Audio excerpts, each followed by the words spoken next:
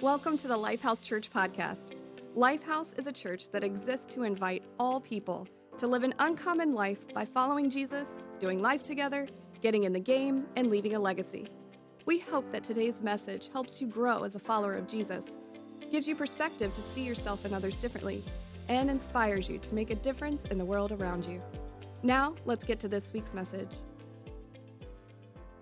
Good morning, church. One more time. We are excited today to dive into the second part of our series. It is what it is. What it is. I have had people this week talk to me, and they're like in meetings. I have noticed every time somebody has said it is what it is, and I'm like, good. It's spoiling it for us. So whenever you hear that, you'll be like, I remember that is the series going on at church. But hey, before we dive into that, two quick things. Like I said, first off, Life Track. If you have not taken Life Track yet, I want to invite you to join me right after service in Theater 20 for about 35 minutes. We got lunch and childcare taken care of for you. I would love to tell you more about the vision of Lifehouse, and Life Track is the best step if you want to make Lifehouse your church home. Secondly, it's the second Sunday of the month, and on the second Sunday of the month, we honor a dream teamer at Lifehouse just to say thank you. So the dream team, whenever we say dream team, we're not talking about the 1992 dream team, Olympic team, basketball team that was the greatest team of all time. We're talking about the serve team at Lifehouse. Those that put in hours behind the scenes, many of them serve on Sundays, that really make our church happen. And so we have hundreds of volunteers that help that really help in a bunch of different ways. We have a team of production and worship people that get here at 6:30 a.m. on Sundays. Come on, someone. They don't sleep in on their Sundays. Can we give it up for them? We appreciate them. We have people come up and do Lifehouse Kids, hospitality, that go out and serve in different ways throughout our city. And so we just got so many people, but we want to publicly today acknowledge one particular dream teamer that is just really, really special to us, and we just want to show her appreciation. And she's got to somewhat act surprised because we did this in first service as well. And so we want to publicly thank Dream Teamer Mary Dawn Carrier.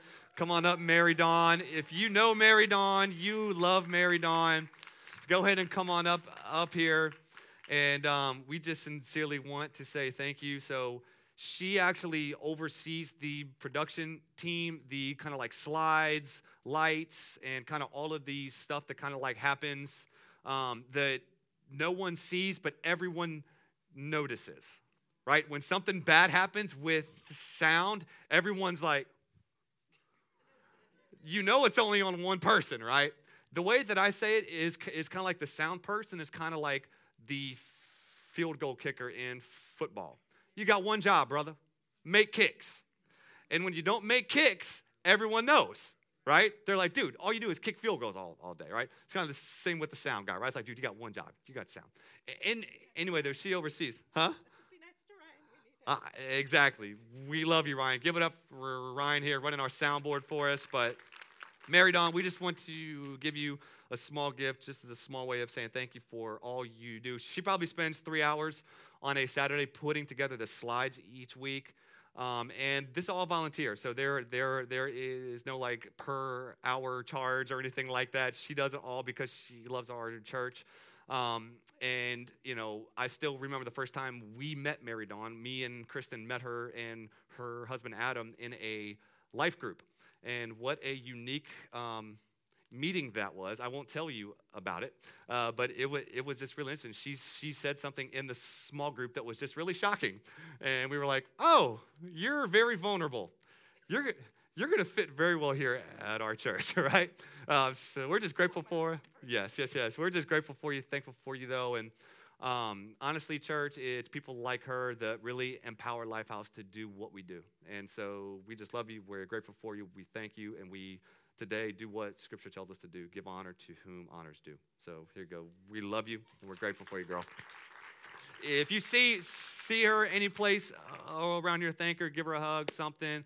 Buy her a $25 Starbucks gift card. She is a Starbucks addict, so if you do that, that would be great. But all right, it is what it is, part number 2. So with this series, right, this slogan, it is what it is simply means that like you got to take it for what it is. You can't deny it. It is just truth. And last week we said PJ Youth. If you are a youth, 6th through 12th grade, typically they put some up here for me. If you're in the 6th through 12th grade, yes. If you're in the 6th through 12th grade, you can go to Lifehouse Youth right over there. Let's go ahead and give it up for all of our teenagers, our students. You can go give it up to them. They'll be in Theater 20 doing their thing, living the uncommon life there. So thank you, John Lynn, for that. Appreciate that. But it is what it is. Okay, so last week we said some of these statements. We said Chick-fil-A is the Lord's chicken.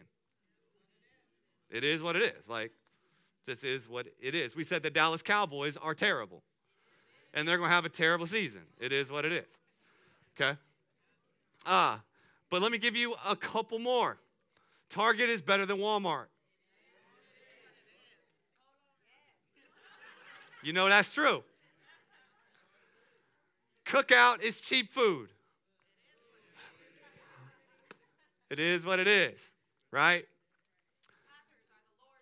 Packers are the Lord's team. Yeah, I don't know what it is. We just attract Green Bay Packer fans. It's the weirdest thing at our church, but it is what it is. It is. So, anyway, this book of James that we read in the Bible is literally a book where, like, James doesn't hold back. He just says, you better be ready for some truth because it's going to punch you in the face, right? And really the thing is that many times we can be like a cat with water when it comes to truth, where we can want to be free and the truth will set us free, but many times the truth hurts us first. And I don't know about you, but I have discovered inside of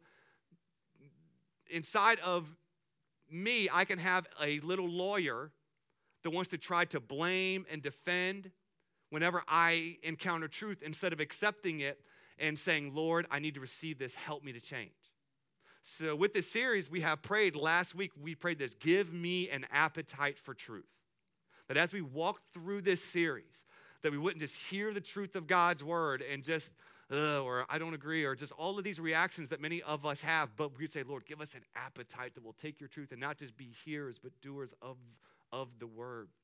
So what we're going to do, I'm going to actually have you stand one more time. Welcome to, you go ahead and stand up. We're going to pray, and then we're going to read God's word, getting the exercise in today, getting your body weight squats in. But we're going to pray this prayer today, and the prayer is going to be going to be on the screen behind me. And if you would, I'm going to start and join in with me as we pray this. Lord, give me revelation as I embark into the deep waters of my soul today. Give me understanding of your word, grace with myself, and a desire to obey what your best is. And everyone said, amen. All right, James 1:13 through 18. You can stay standing. We're going to read God's word together. Let's honor it by standing. This is what it says. James says this. And remember, when you are being tempted, do not say, God is tempting me. God is never tempted to do wrong, and he never tempts anyone else. Temptation comes from our own desires, which entice us and drag us away. These desires give birth to sinful actions, and when sin is allowed to grow, it gives birth to death. So don't be misled, my dear brothers and sisters. Whatever is good and perfect is a gift coming down to us from God our Father, who created all the lights in the heavens. He never changes or casts a shifting shadow. He chose to give birth to us by giving us his true word, and we, out of all creation, became his prized possession. Amen. You may be seated. My subject title today is called The Two Trajectories of Temptation.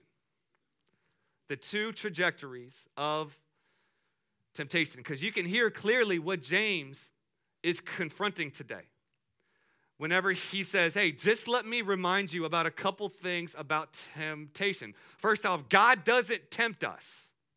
So God does not turn the red light on at Krispy Kreme when you're driving by it. So stop blaming him.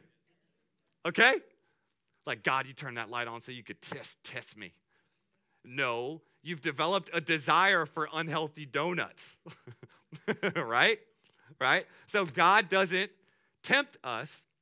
He's not a cosmic matador. So he's not like, hey, like he's not doing that to us. Secondly, what James says is temptation stems from our desires, not God tempting us. It's from the stuff that comes from within us that draws us away to be tempted and leads us to possibly doing things that we should not do. The third thought is that temptation has a trajectory. And you can hear this in in James's language when he says desire leads to temptation. Temptation leads to the actual action. Action then leads to death. Right?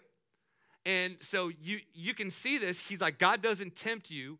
The desire prompts the temptation. If you give into the temptation, you'll do the action. If you give into the action multiple times, that will then lead you on a trajectory towards death, physically and spiritually.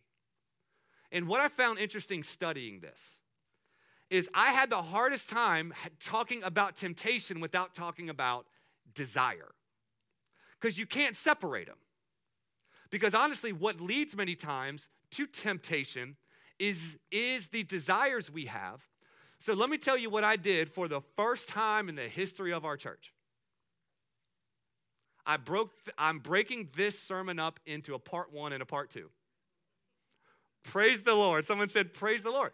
Because what I will do is I will take a 70-minute message and try to give it to you in 35. And the sermon goes 50 minutes. So we always go over. So I'm giving you a gift today. I'm going to do half this week, half next week. So today I'm going to deal with desire. Next week I'm going to talk about temptation, because we can't talk about temptation until we talk about desire. Because dealing with temptation without talking about desire is talking about the fruit without talking about the root. We live in a culture that wants to deal with symptoms and not roots. Actions and not systems. Right? Can I get an amen? So, we don't want to do that. We want to say we're tempted, and here's the thing, all of y'all tempted by different stuff, okay? I think sometimes when we think about temptation, we always think about sex only. But this is tempted by food, money, alcohol, approval. I mean, the temptation game is long and wide and deep. And we can all be tempted by a bunch of different stuff, but we can't just talk about the temptation if we don't dig into this question. And this is my question for you today. Have you ever wondered why you desire what you desire? Let's talk. Like why? Why do you desire what you desire? Like, why do you desire certain people's approval?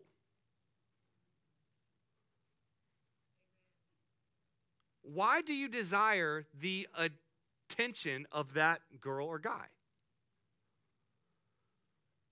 Why do you desire to always be in charge and in control?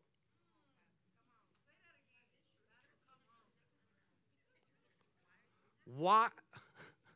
What? What did someone say? Oh. Hey, I'm just delivering the mail. I'm just the mailman. I'm not giving the mail. I don't create the mail. I just got my blue backpack on today, and I'm just giving out mail. It is what it is. Why do you desire to gamble away all your stuff and money? Like, what is it that you just play fantasy sports and slots and all of, like, what desire is that? Why do you desire to play video games all day instead of spending time with your family?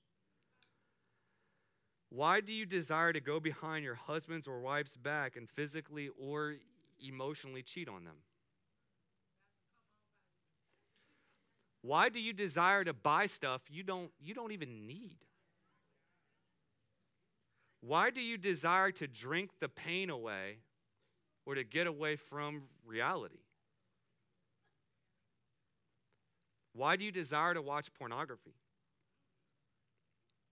Why do you desire to have 14 of everything in your house? Why do you have to eat the whole bag of chips?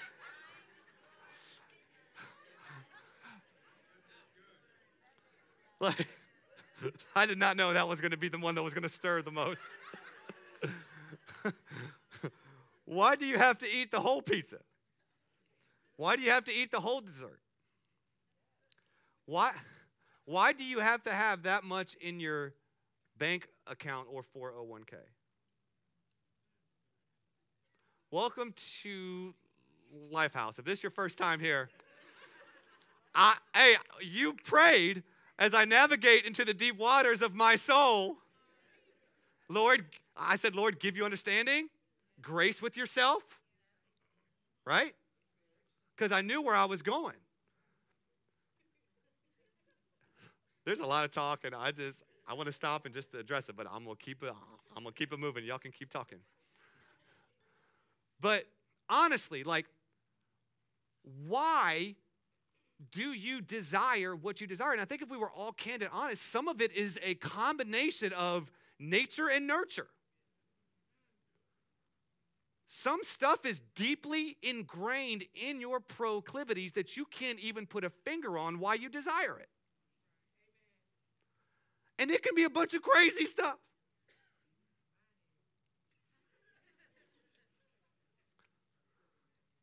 But also, too, you have to realize you are in a culture that wants to train your desire, curate your desire to get what? Your time, attention, and money. And some of y'all have been baited by the hook of culture, and you're following the desire of somebody else behind a desk in some other city that has hooked you and is leading you. When you really examine why you desire what you desire, it is an insane mixture of a lot. That to deconstruct would take a lot of courage. Because some of you desire things that are toxic for you. And the thing is, the desire isn't bad, but it's got a root.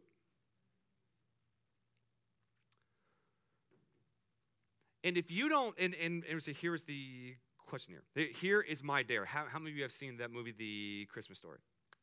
One of the best movies of all time. 24-hour marathon on TBS every Christmas season. And how you got the kid, right? He's like, I triple dog dare you. And he was triple dog daring him to put his tongue on the pole when it was cold. Right? And they're all out there yelling, and he's like, I triple dog dare you. And the guy's like, that was the mother of all dares, you know? Well, honestly, like, I triple dog dare you, like, I dare you to do the hard work of deconstructing why you desire what you desire. And I put a smiley face there because I want you to hear my heart. Y'all, this is excruciating work. that honestly, our culture will not encourage you to do. Many times you only get to the point of doing this whenever you hit a wall or you explode or you have a blow up, blowout moment. When Tiger Woods was at the height of his career, yet going behind his wife's back and sleeping with hundreds of women, what did he get into? Sex therapy. He got into sex therapy. He had to dig into the root of why in the world am I going out with this reckless, insane, and crazy behavior behind my wife's back? What am I really trying to fill inside of me? And is it even fillable? He had to go and deconstruct his desire. And whenever you dig in, and he's talked about this, his dad cheated on his mom like crazy. So do you know what he had? Modeling.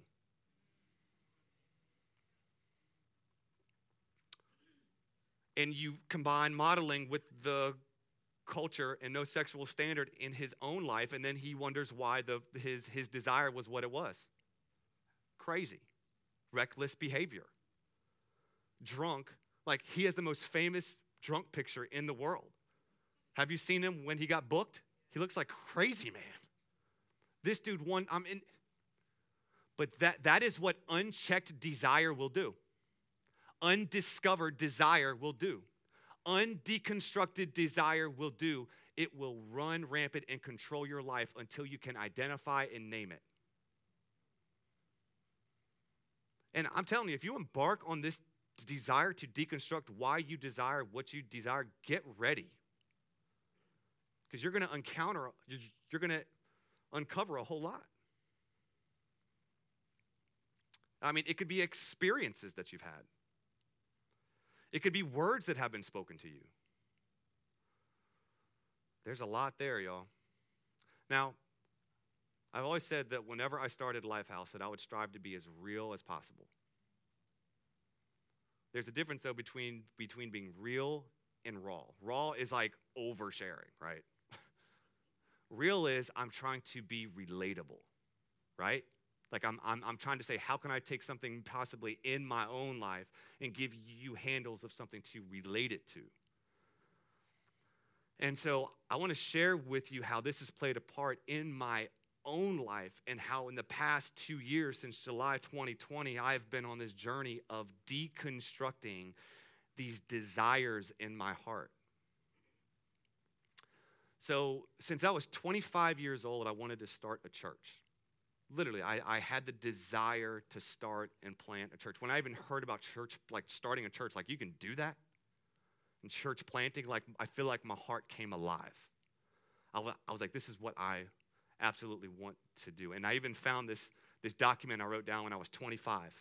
And I wrote down, what could the church be? And I just wrote thoughts. Churches should be outward focused. Churches should be for their city. Churches should be... I'm sorry, I've got this green thing going on here, down here.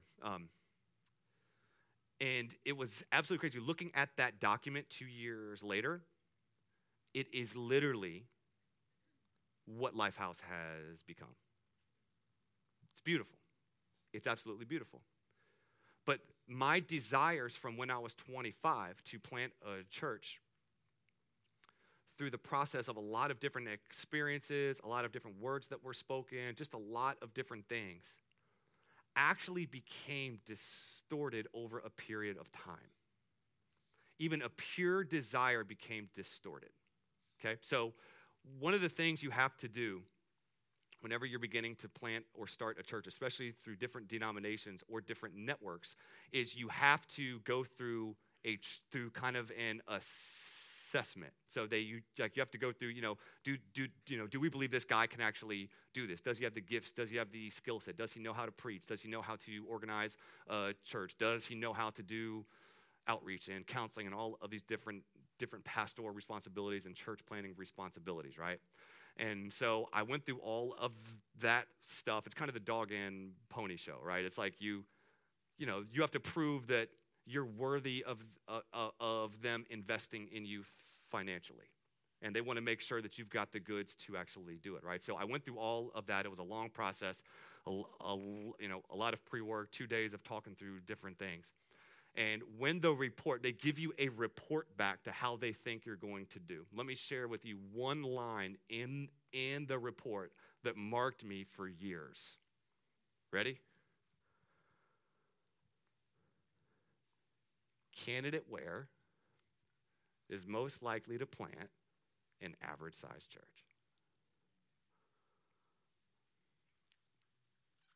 The average-sized church in the United States is like 90 people.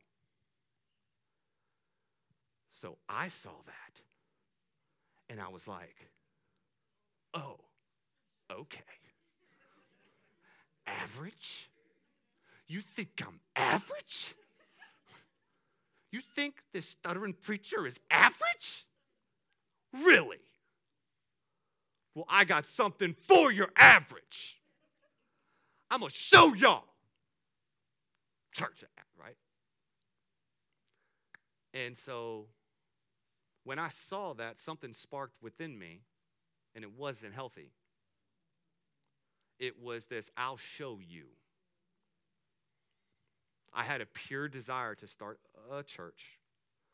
But when you hear words like this spoken, if you let that seep into your desire and into your heart, desires can become distorted.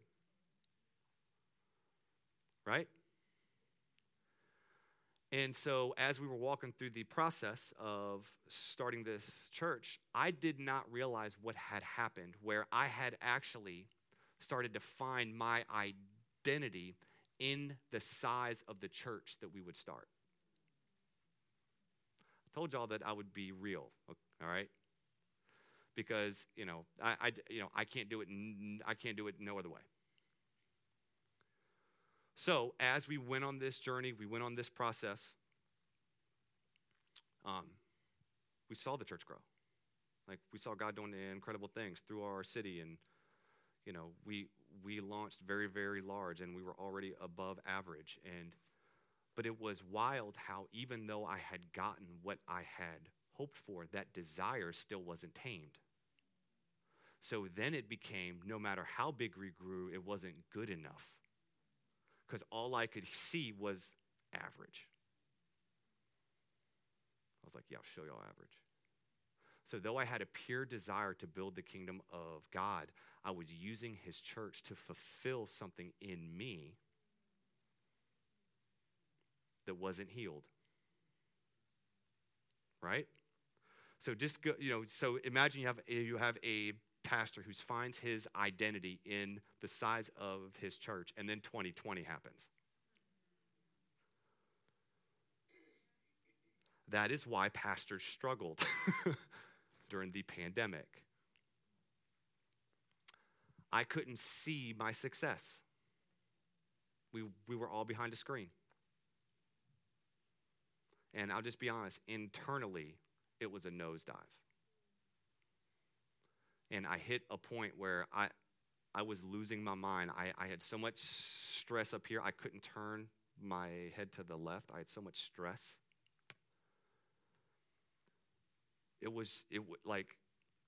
But I couldn't pinpoint why I was feeling what I was feeling. I didn't know how to deconstruct I didn't know how to deconstruct these desires that I had. So I was like, I need help. So I went online. I went to, I typed in Google, right? Whenever you need help, you go to Google. All right, so I went to Google, and I literally typed in pastor retreat. I just need something. Just need to get away, need some help.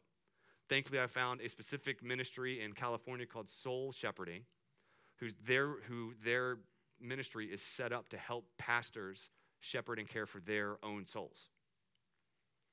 So I was like, I don't know who these people are. I don't know what's going to happen here, but they have this retreat in California in July of 2020. I'm going to fly out to California and see what this is all about.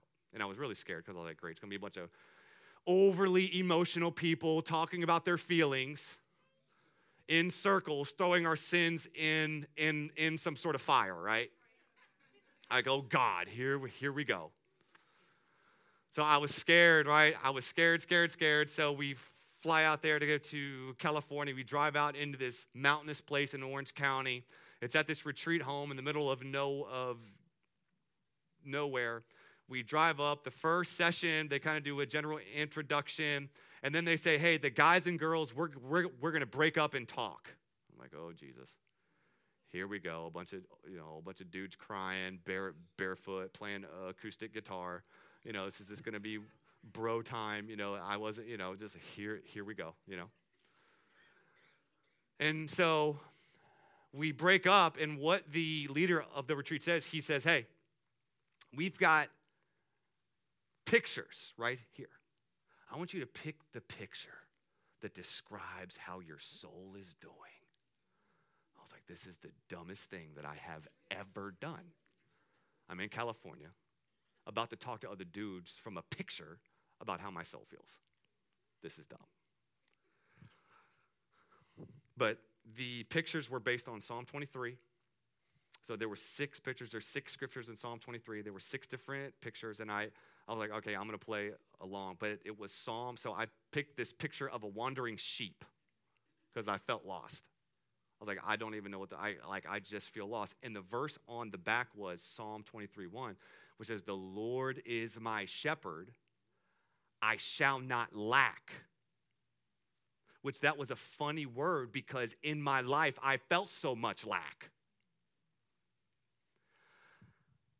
So all the guys go, okay? So they're crying, they're snotting, they're giving each other tissues, love you, bro, and I'm just like, oh, Jesus.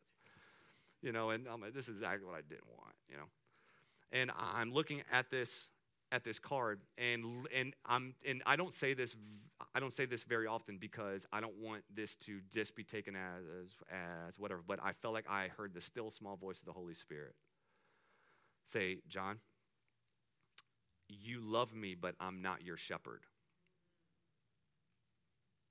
And there's a reason you feel lack, because what shepherds you feeds you, what feeds you fills you. And what I identified was what had been my shepherd is church growth. And that was feeding me, and that was not filling me. Because no matter how much church growth you have, if you focus on church growth, it's never enough.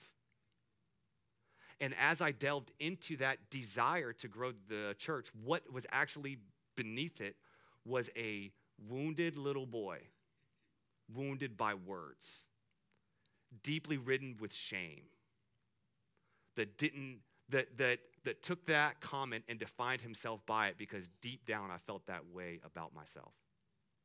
And what I had actually done is I tried to take God's church and use it as a platform and way to find identity and purpose that I should have only found in God himself, not his bride, the church.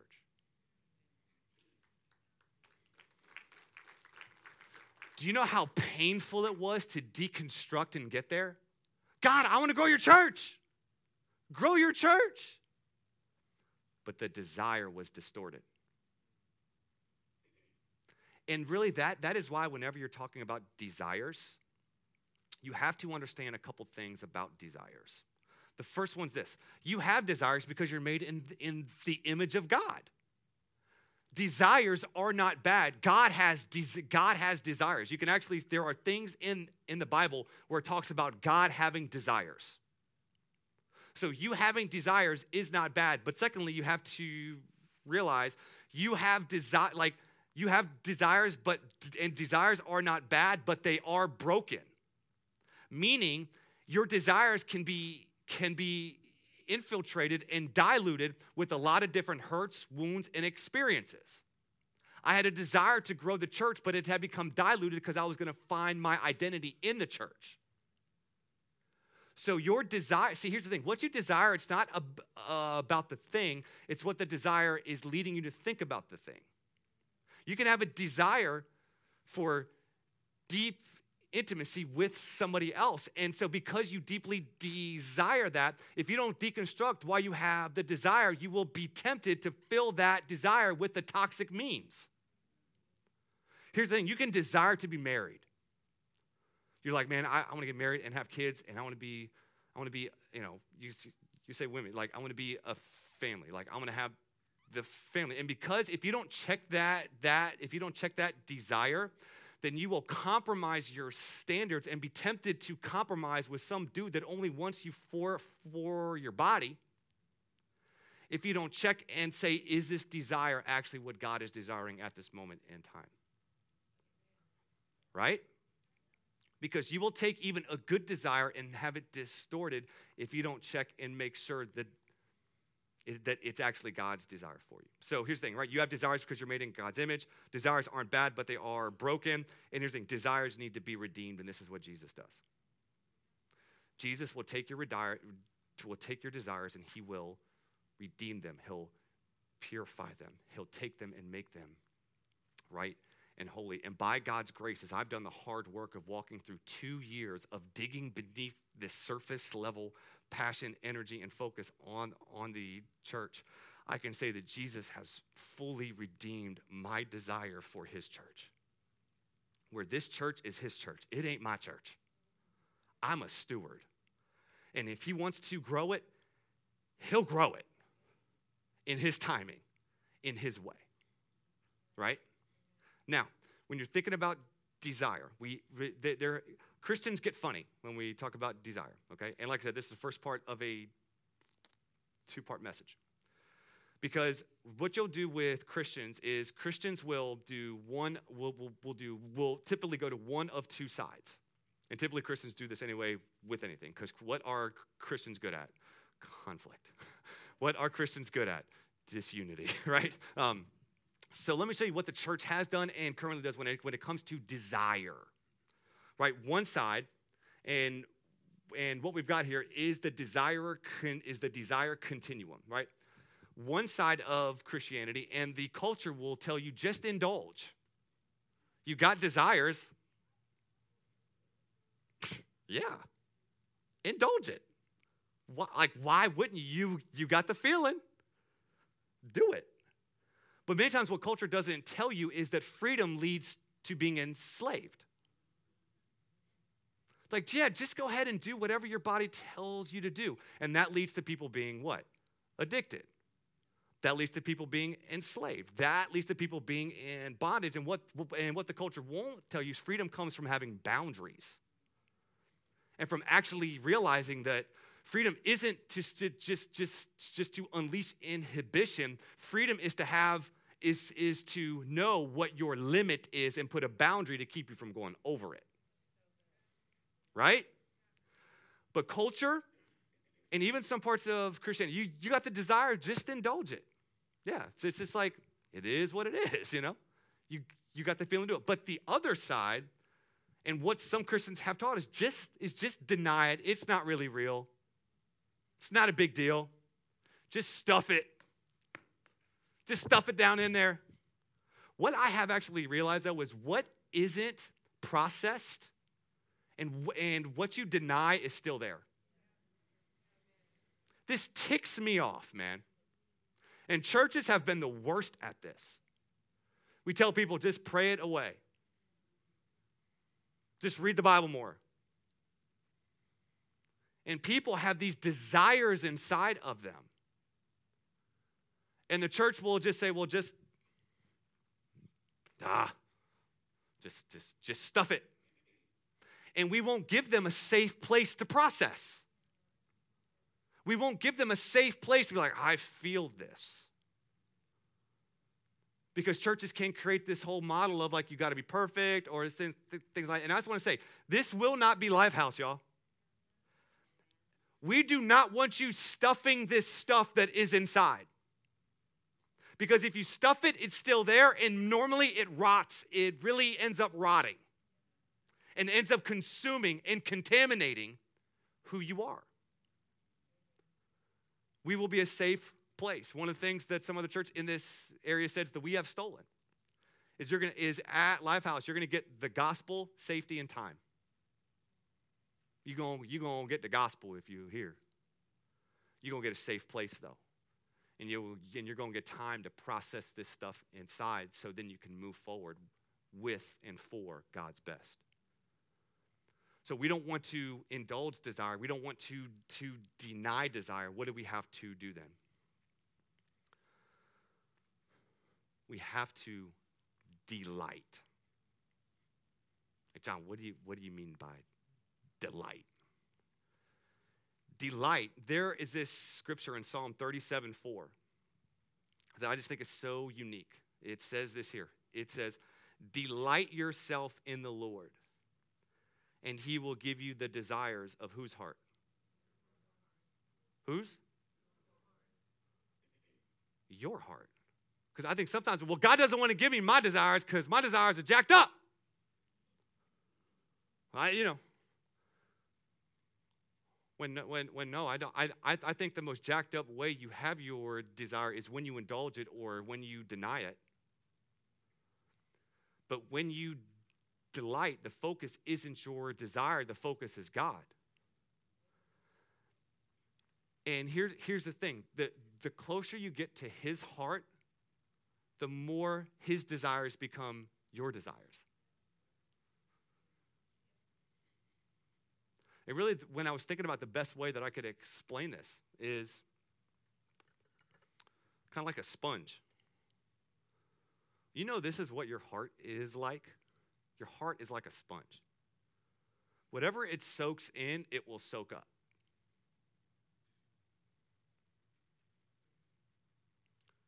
Whatever your heart is soaking in, it will soak up. So some of you wonder why your desires are the way that they are. I would just ask, what are you soaking up? What are you soaking in?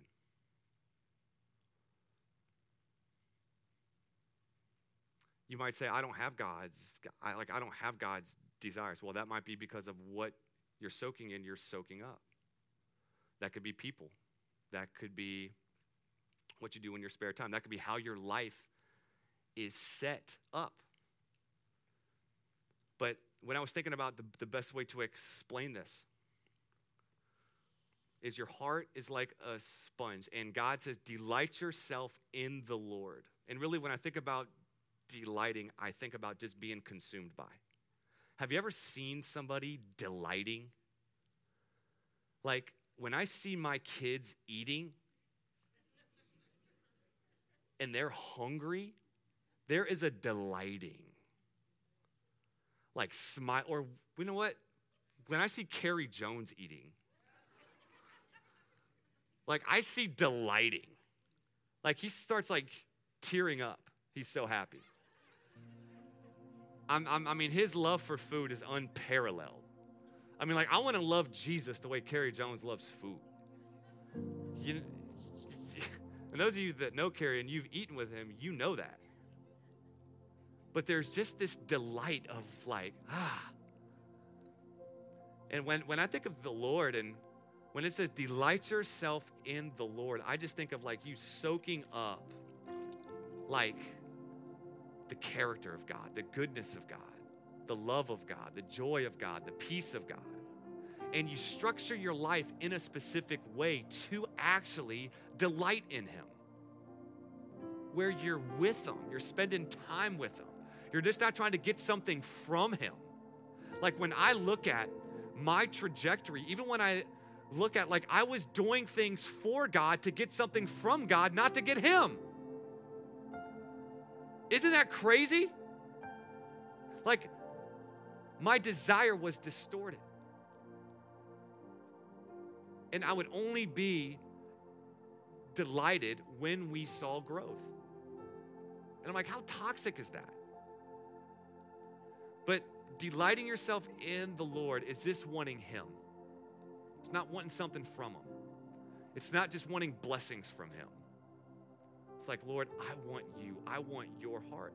And then he says, like, delight yourself in the Lord, and then he'll give you the desires of your heart. And I think why it says he'll give you the desires of your heart, because when you soak up and you delight in him, his heart becomes your heart. So when you live, what comes out of you and what you pour out to all of those around you is his heart.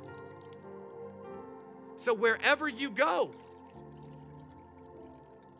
as you delight in him, you carry his heart to whatever environment you go. And it's just like, when the pressures of life happen, what comes out?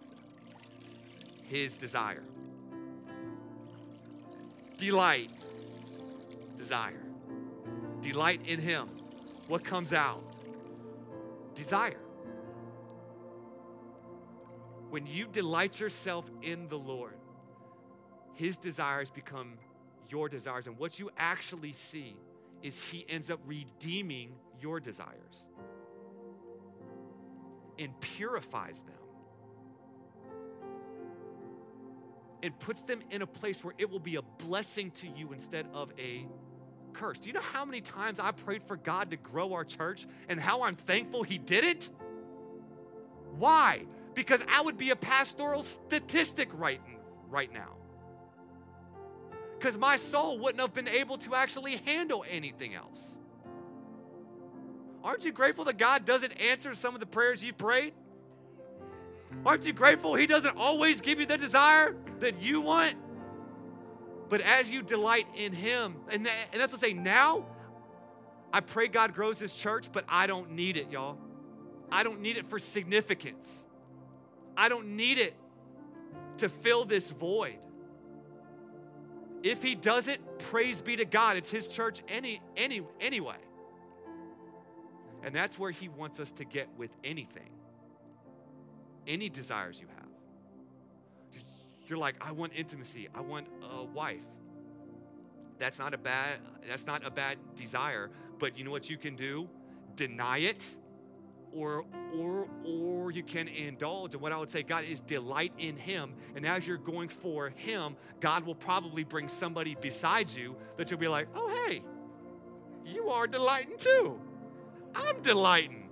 Let's delight together, right? Like, right? Because if you just focus on indulging, I need a spouse, you'll be tempted to do what? Compromise, which will lead to temptation. Temptation leads to, do y'all see it? And this is why next week we've got to build on this. I couldn't get to temptation without talking to you about your desire. My heart is that you'll dive in and deconstruct why you desire what you desire. The toxic stuff. That you know you've gone down that path hundreds of times. You even know whenever you start down that path where it goes. But you've never explored why you desire the path. You just know the cycle that it takes to get there. And what I would encourage you to do is to do the hard work. Why do you desire what you desire? And as you go in, my heart for you is that you would do exactly what Psalm 37:4 says. Delight yourself in him. Delight. Center your life around Jesus. Don't just have Jesus as this just like add-on to your life. Put him in the center and have your life revolve around him. Delight in him. And then as you delight in him, he'll change your desires. He'll give you new desires. He'll give you his desires.